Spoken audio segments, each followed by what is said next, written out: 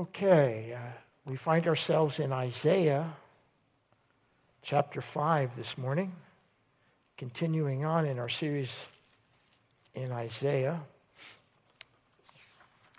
I get interspersed with Pastor Rob. It's kind of like, I told him, it's kind of like we're playing good cop, bad cop. Pastor Rob gives you the good news and John, and then I'm the bad cop and I come with Isaiah. Not that this word is bad, but sometimes some of the Hebrew prophets can be challenging. So let's read the first 7 verses, the parable of the vineyard. Read along with me. Let me sing now for my well-beloved, a song of my beloved concerning his vineyard. My well-beloved had a vineyard on a fertile field. He dug it all around, removed its stone, planted it with the choicest vine. He built a tower in the middle of it, and he also hewed out a wine vat in it. Then he expected to produce good grapes, but it produced only worthless ones. And now, O inhabitants of Jerusalem, men of Judah, judge between me and my vineyard. What more was there to do for my vineyard that I have not done in it? Why, when I expected it to produce good grapes, did it produce worthless ones? So now let me tell you what I am going to do to my vineyard.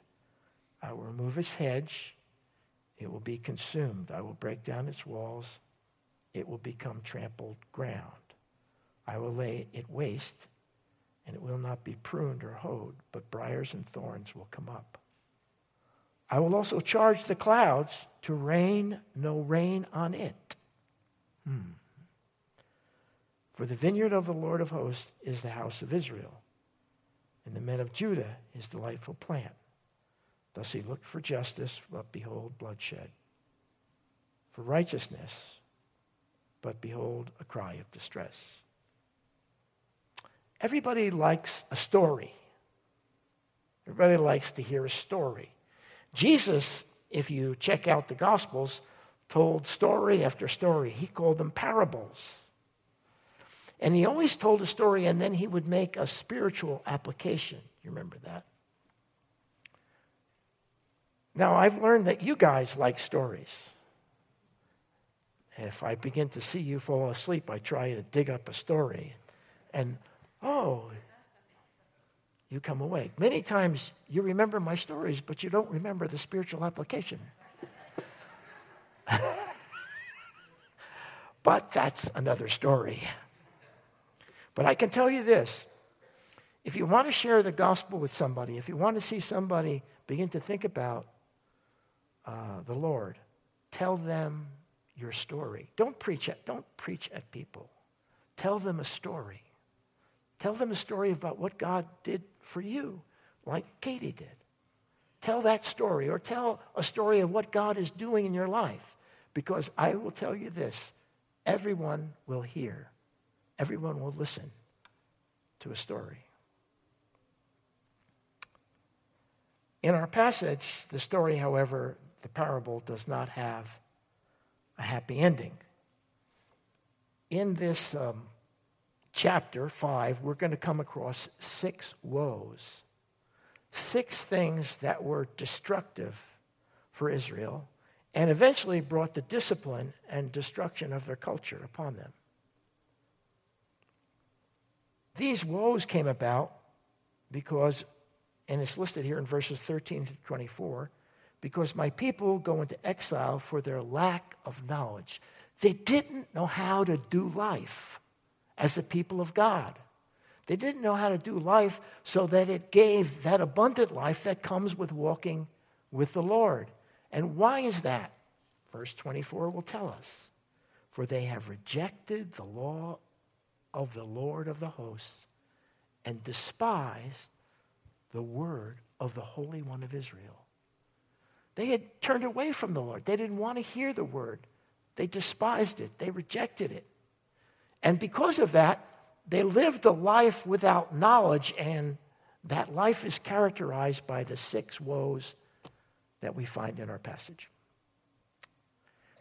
Now, we're going to spend most of our time in the 6 woes. I'm not going to spend a lot of time in verses 25 through 30 because basically it tells the story of what happened to Israel. Foreign nations were going to come and oppress them and overwhelm them. That happened to the northern 10 tribes in 722 BC with Assyria, and in 586 with the southern kingdom with the culture of Babylon. So we've already covered that several times in our study, so I won't belabor that point. But we're going to focus on the 6 woes and then make some practical comments that I hope you would find helpful. Now, whenever you read a passage in the Bible, you should always ask this question: what lesson is there here for me? No matter how obscure the passage is, you should always ask, how does this passage apply to me? Where's the lesson? Is there a lesson here for me? In most cases, you can find. Now, I have to say, I've been reading in 1 Chronicles, the first 6 chapters, which is just a list of genealogies and names. And I kept thinking, what is in here for me? And I had to read past just the genealogies of names. And believe it or not, there was something in there for me. So whenever you look at the word, you want to say, what's the application for me? And so that's what we're going to do. We're going to look at the 6 woes and then make some applications for us personally, but also perhaps, as you will very evidently see, that applies to our nation. So let's take a look at the 6 woes. The first woe found in verses 8 through 10. Woe to those who add house to house and join field to field until there's no more room, so that you have to live alone in the midst of the land. In my ears, the Lord of hosts has sworn, surely many houses shall become desolate, even great ones and fine ones without occupants. For 10 acres of vineyard will yield only 1 bath of wine, and a homer of seed will yield but an ephah of grain. The first woe is getting rich at the expense of others. Some were getting rich at the expense of others. And what this passage is talking about, the land that each family was given was to be theirs permanently. Now, they could rent it out, so to speak, for a period of time up to 50 years. But every 50 years on the year of Jubilee, their land was supposed to go back to the original family to which it was given. But what was happening in this day, the rich were taking advantage of the poorer folk, and they were buying the land permanently. It was theirs. It was never going to go back to the original family. And so the rich were getting richer and taking advantage of those who were struggling, who had to sell their land in order to get by. And rather than renting it out, they were selling it and it was gone. Now, whenever you see something strange going on, there's always something you want to ask. How do I figure out what's really going on, whether it's in government or some organization? Here's the phrase you want to say: follow the money. Follow the money. If you follow the money, you'll come to really what's going on. They might say they're doing this, but if you follow the money, that's where it's going on. So the first woe is getting rich at the expense of others. Second woe, verses 11 through 24. 11 through 12. Woe to those who rise early in the morning, that they may pursue strong drink, who stay up late in the evening, that wine may inflame them. Their banquets are accompanied by lyre and harp, by tambourine, flute, and by wine. They do not pay attention to the deeds of the Lord, nor do they consider the work of his hands. They rejected the word of the Lord. They despised his word, and as a result, they were living a life centered on intoxication. Living a life centered on intoxication. I don't need to go on and on about that. That's very evident. Now, come November, the voters here in California will get an opportunity to vote on whether we're going to have marijuana as a recreational drug here in California. Well, I'm praying that the voters here in California are intelligent, but the voting record mostly has proved that they're not. And hopefully some of us will be with knowledge if you take a look at what's going on in Colorado and the disaster that they're having because they voted in recreational use of marijuana.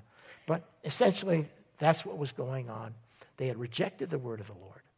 They despised it, and therefore it manifested itself in a life living centered on intoxication.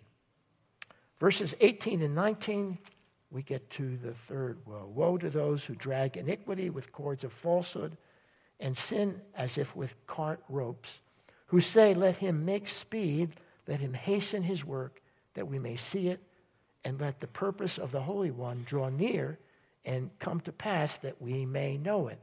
The third woe, arrogantly giving in to sin and iniquity. Now, at first, when you read this, you say, well, what's going on here? What they were saying is, okay, you're saying that God is going to discipline us? You say God is going to judgment? Go ahead. Bring it on, God. Let's see your judgment. Let's see what you're going to do. Go ahead. Give us your best shot, God, because we're going to live our life as we want to. That's essentially what was going on. Now, in 2 Peter chapter 3, it talks about a similar thing. In the last days, mockers will come and say what? Where is the promise of his coming? You stupid Christians have been talking all about the second coming of Jesus, and we know that everything's going to continue on as it always has. No judgment, no judgment. Later on in that chapter it talks, but they were ignorant of God's word. And it talks about the judgment that had come during the days of Noah. Arrogantly giving in to sin and iniquity. Look at verse 20, which is our fourth woe. Woe to those who call evil good and good evil, who substitute darkness for light and light for darkness, who substitute bitter for sweet and sweet for bitter. Once again, I don't need to expand on that. Just open the paper every day. Turn on the news, and you'll see what used to be called good is now called evil, and what was evil years ago is now being called good. It seems like we're losing our way. Our whole cultural values and that which we believe for so long are being told that we're evil. And the Word of God is evil. And the people of God are prejudiced and evil. That's what was going on. Because they rejected the word of the Lord and they despised his word, and they were living without knowledge, and they had perverted values. Fifth woe, found in verse 21. Woe to those who are wise in their own eyes and clever in their own sight. The fifth woe, leaning on their own understanding. Leaning on their own understanding. The Bible says, trust in the Lord with all your heart, and do not lean on your own understanding. In all your ways, acknowledge him, and he will make your path straight. He'll do it. Now, why shouldn't we lean on our own understanding? Let me see if I can find it. Isaiah 55. Where is it? Here it is. Oh, here it is. Isaiah 55:8. For my thoughts are not your thoughts, and your ways are not my ways. For as high the heavens are higher than the earth, so my ways are higher than your ways. And also in a similar passage, it says, and I haven't been able to find it, that the heart is deceitfully wicked and sinful, and who can know it? Why shouldn't you lean on your own understanding? Because you're a sinner. And you make mistakes. And you do stupid things when you don't listen to the word of the Lord. It's really simple. One of the classic books in the Bible, in the Hebrew Scriptures, is the book of Judges. You remember this theory of the book of Judges? They did good, then they did bad. They did good, they did bad. They did good, they did bad. They did good, they did bad. And the theme of the book of Judges is what? And everyone did what was right in their own eyes. There it is. Do not lean on your own understanding. You reject the word of God. You don't receive it. You live a life without knowledge. You find yourself making dumb, stupid decisions because you're leaning on your own understanding. The sixth woe, verse 22 and 23. Woe to those who are heroes in drinking wine and valiant men in drinking strong drink, who justify the wicked for a bribe and take away the rights of the ones who are in the right. Sixth woe, subverting justice with a bribe. This combos with the second woe, a life centered on intoxication, but it goes further. Because their life was given to that kind of life, in order to get along, they had to bribe and do injustice. Subverting justice with a bribe. That was part and parcel of life. Now, all six of these woes come about in varying degrees, depending on how much you reject and despise the word of the Lord. Some of these will manifest themselves in your life, in my life, when we turn away from the word of God. Now, Paul has a similar list, but a much more expanded list. It's almost like Isaiah gives us the Reader's Digest version, but Paul gives us the full version. Let me read what he talks about. It's found in Galatians 5, but just listen. He says, immorality, impurity, sensuality, idolatry, sorcery, enmity, strife, jealousy, outbursts of anger, disputes, dissensions, factions, envying, drunkenness, carousing, and things like these. And these are called what? The deeds of the flesh. Aha.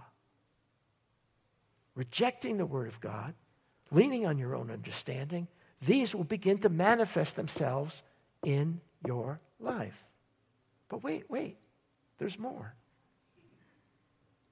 But the fruit of the Spirit, which is accepting God's word, believing God's word, yielding to his word. But the fruit of the Spirit is love, joy, peace, patience, kindness, goodness, faithfulness, gentleness, self-control. And against such things there is no law. And so, in the parable of the vineyard, it says, the Lord was looking for good fruit, but he only found worthless fruit. He says in verse 4, what more could I do for my vineyard? What more could I have done? When I expected it to produce good grapes, it produced worthless grapes. If we want to live a life of knowledge, producing good fruit rather than worthless fruit, deeds of the flesh, we need to pull away from rejecting and despising God's word and embrace it fully in our lives. Okay. So there's the six woes. What then can help? Allow me to make 3 comments. First comment. Jesus has an interesting take on the parable. Jesus uses this parable, but he takes it in a more expanded version. Now I'm going to ask you to turn to Mark chapter 12. Mark chapter 12, verse 1. And I think we're going to show the scriptures on the overhead. Want to hear the pages turning in the Bibles? Come on.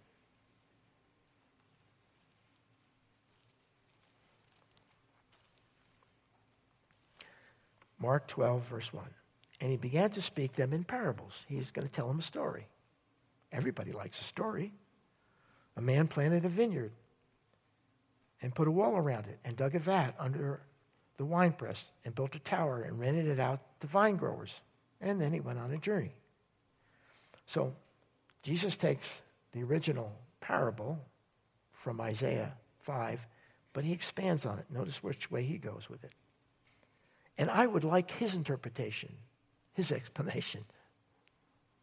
He probably has a better handle on it than you and I.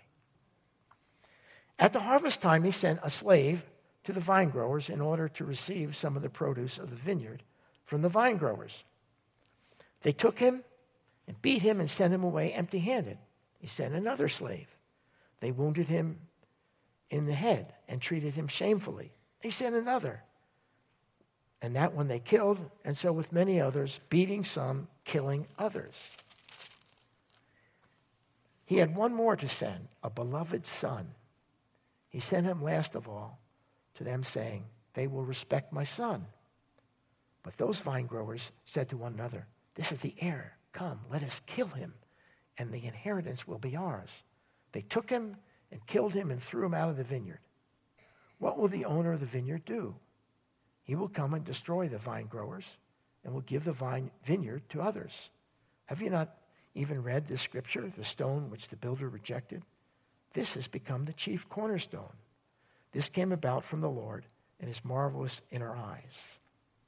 And they were seeking to seize him, yet they feared that the people, for they understood that he spoke the parable against them, and so they left him and went away.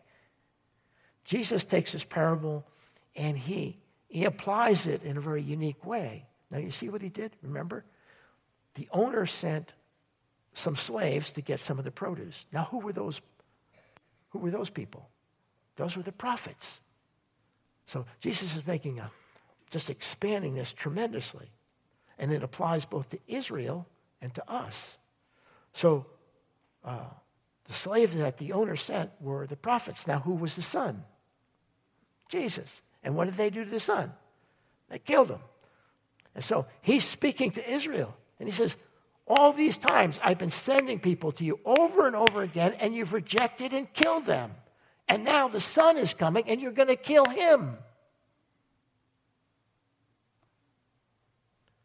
Jesus had said to the Israel, and especially to the leaders, he said, unless you know that I am he, you will die in your sins. What do you mean by that? Unless you know that I am he. Unless you know that I am the Lamb of God who came to take away the sins of the world. Unless you accept me and embrace me.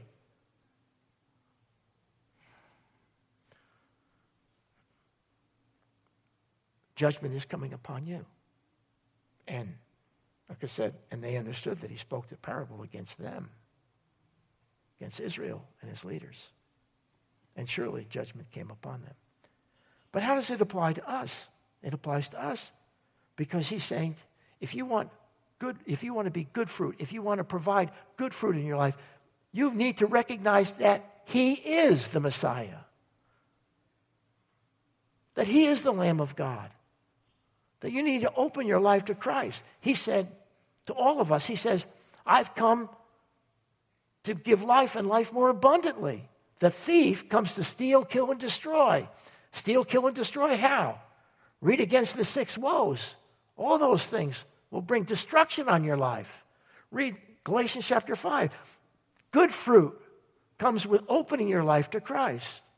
That's the very first step in seeing good fruit in your life and not being, to use the Bible, worthless fruit. Worthless. Living a life apart from real knowledge of how to do life in this world. Okay. But wait, even as I said before, there's more. I love those commercials, don't you? But wait, there's more. They'll give you twice, two of the emblems or whatever they're selling. But wait, there's more. Because Jesus speaks there that we need to open our lives. Surely that's justification. We need to open our lives. But wait, there's more because there's walking with Jesus, isn't there? There's that process where we become more and more like him. So Jesus has an interesting take in the parable for Israel, but he also has an interesting take for us. We need to start life. Life begins, real life begins with having Jesus Christ as your Lord and Savior, recognizing that he died for your sins, that he paid the penalty on the cross for your sins. Don't you love the new cross? Isn't this wonderful? It's really nice. Now, they have a thing there. They can change colors. You see that? And change colors. I was going to ask him if I started to make a real strong point, begin to switch those colors, but I thought, no, that might be a little sacrilegious, so I didn't want to go there. Recognize that Jesus on the cross died for your sins. Okay, that's the first step. Wait, there's more. Okay, now I want to share an illustration of the struggle that we all have the struggle that we all have. Because from time to time, we see perhaps some of those 6 woes being worked out in our own life in one way or another. Isn't that true? Let's see. Say, yes, Pastor Neil, that's true for me. And notice I'm saying, yes, congregation, that's true for me. I found a good illustration in a book called The Renovation of the Heart in Daily Practice by Dallas Willard and Jan Johnson. The Renovation of the Heart in Daily Practice. And I thought it was worthwhile enough to read to you and hope that you are as thoroughly convicted by it as I was. This is an illustration. He writes, recently I learned that one of the most prominent leaders in an important segment of Christian life blew up. He became uncontrollably angry when someone questioned him about the quality of his work. This was embarrassing, but it was accepted at the time. In this case, the one who had questioned him was chastised. That is a familiar pattern in both Christian and non-Christian power structures. What are we to say about the spiritual state of that leader? The same question arises with references to lay figures in areas of life such as politics, business, entertainment, or education, who show the same failures of character while openly identifying themselves as Christians. It's unpleasant to dwell on such cases, but they must be squarely faced. The sad thing when any individual fails is not just what he does, but also his heart and inner life that are revealed when he does it. We find out who he has been all along, what his inner life has been like, and no doubt also how he has suffered during the years before he was found out. What kind of person has he been on the inside? And what has been his relationship to God? The effort to change our behavior without inner transformation is precisely what we see in the current shallowness of Western Christianity. This is so convicting you want to stop reading, but I progress. When we do things we later regret, especially when we do them publicly or are found out in some way, we often forge great intentions to change. It's possible the prominent leader mentioned earlier regretted his actions privately, but notice that it was effective when the one questioning him was chastised. He was affirmed in his anger, and the pattern will continue. On the other hand, perhaps he kicked himself for losing his temper and asked God for the umpteenth time to change him. Such regret usually does not change us.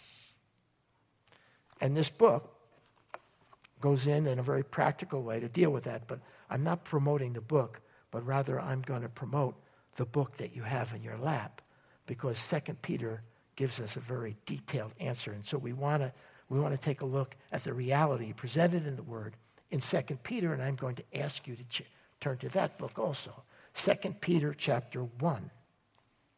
2 Peter chapter 1. Verses 2 through 4. Turn those Bibles pages. Okay, 2 Peter chapter 1, verse 2. Grace and peace be multiplied to you in the knowledge of God and of Jesus our Lord, seeing that his divine power has granted to us everything pertaining to life and godliness through the true knowledge of him who called us by his own glory and excellence. For by these he has granted to us his precious and magnificent promises, so that by them you may become partakers of the divine nature, having escaped the corruption that is in the world by lust. 3 thoughts. First, he talks about divine power. Divine power by which we're able to become partakers of the divine nature. What does that mean? Let's take it one step at a time. Divine power. The Bible maintains that we can do all things through Christ who strengthens me. That's Philippians 4:13, I think. I can do all things through Christ who strengthens me. So we have the power to do what is written in this book. Now, Jesus, in his prayer to the disciples, you remember? He said, "Thy kingdom come, thy will be done on earth as it is in heaven." So what is the kingdom of God? The kingdom of God is when his will is done on earth as it is in heaven. That's pretty simple. Now, Jesus, when he came, the first words that are recorded in the Gospel of Mark are, "The time is fulfilled, the kingdom of God has come," is present. He also says in one of the other passages, "The kingdom of God is among you." So what is he saying? Now, we know the kingdom of God will be fully implemented at the second coming of Christ. So we're not talking about establishing the kingdom by our own works. We're talking that in a small way, beginning in our personal lives and beginning with our church, that we can begin to make a small piece of the kingdom of God operate right here, right now. Is that not possible? That's what he's talking about. Do we have the vision rather than just kind of muddling through life? Well, whatever. This is, we're Christians and we're living in a sin world. Well, whatever. I guess we just got to put up with it. No. That's not what he's saying. That we should be able, by his divine power, to begin to establish the kingdom of God. How does that happen? Second point. Notice it says, his precious and magnificent promises. What's that? There it is. The Word of God. He's given us these wonderful promises, precious and magnificent promises, empowered by his Spirit. There's a transformation process, and this is where we get to this idea of becoming partakers of the divine nature. What's that? I can tell you this, he's not talking about our Mormon friends. That's not what he's talking about. We don't become gods, but we become partakers of the divine nature.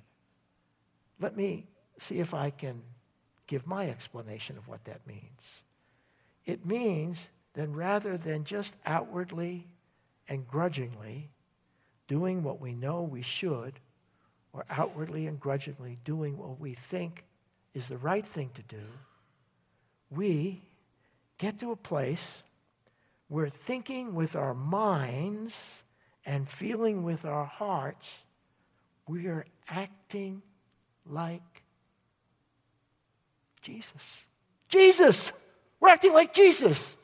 Not just, I guess I go to the hospital and pray for that person. I guess I maybe should stand up for abortion. I don't like it, but I guess I got to do it. No! From our hearts, our minds, we want to do it. We yearn to do it. Because if Jesus was here, that's what he would be doing.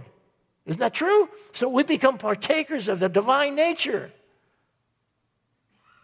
So naturally, it flows from us. How does that take place? It takes place by the power of his Spirit in conjunction with his Word.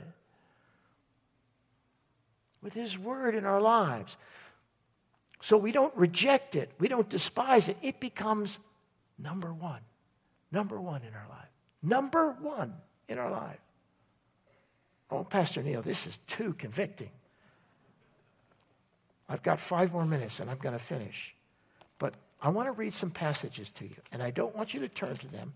I just want you to lay quiet and listen to what the Word of God says to you and to me.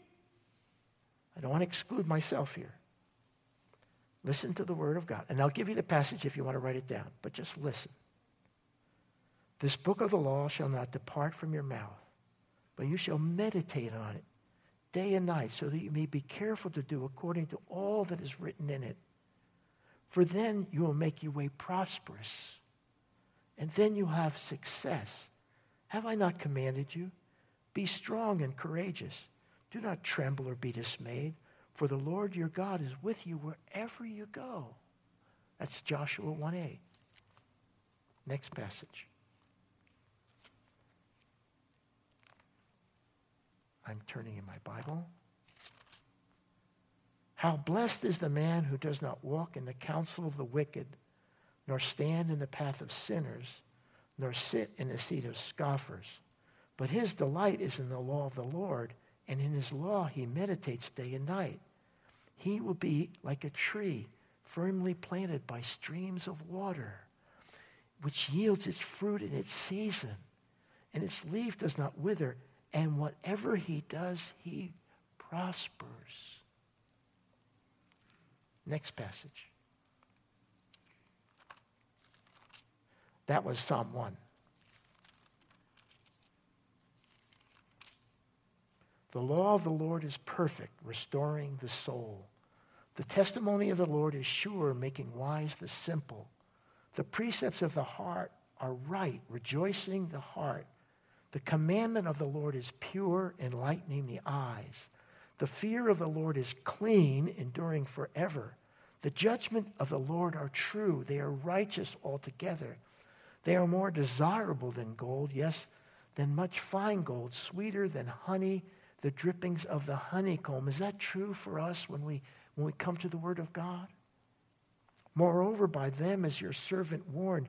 In keeping them is great reward. Who can discern his errors? Acquit me of hidden faults. Also keep back your servant from presumptuous sins. Let them not rule over me. Then I will be blameless, and I shall be acquitted of great transgression. Let the words of my mouth, the meditation of my heart, be acceptable in your sight, O Lord, my rock and my redeemer. That's Psalm 19. Next passage, Psalm 119. How can a young man keep his way pure? How can a young woman keep their way pure? By keeping it according to thy word. Thy word have I treasured in my heart, that I might not sin against thee. Romans 12:2. And do not be conformed to this world, but be transformed by the renewing of your mind, that you may prove what is good, acceptable will of God. 2 Timothy 3:16. All scripture is inspired by God, is profitable for teaching, for reproof, for correction, for training in righteousness, that the man of God, the woman of God, may be adequately trained for every good ministry.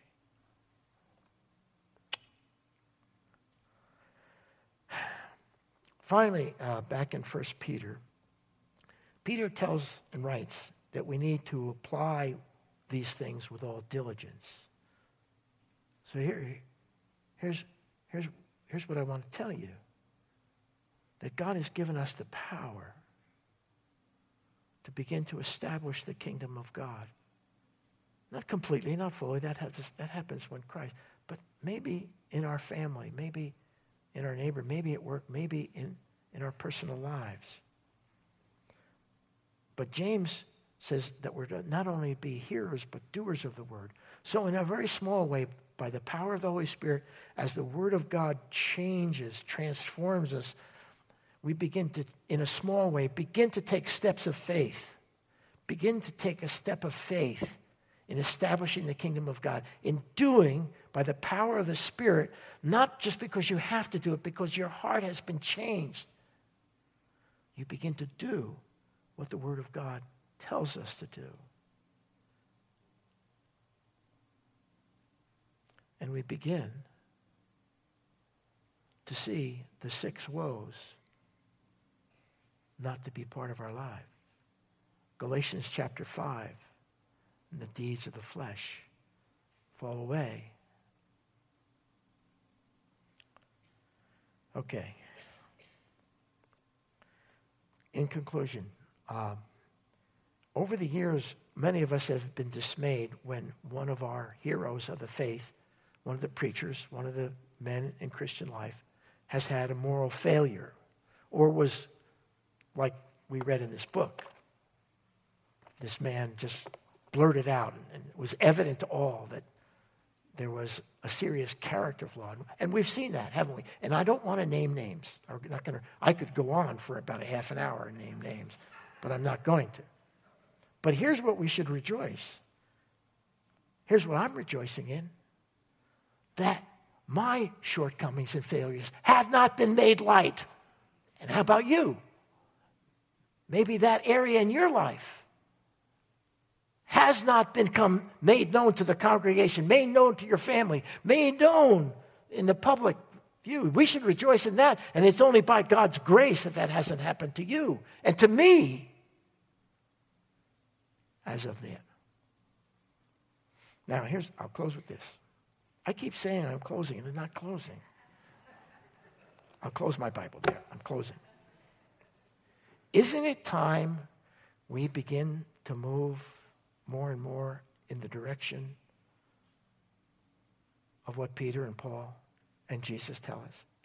Isn't it time that I begin to move in that direction? Isn't it time that Calvary Chapel begin to move more and more that direction? I think it is. The days are evil, the Bible says. The days are evil. I pray that all of us, including yours truly, would begin to take this word to our hearts. Pray with me, please.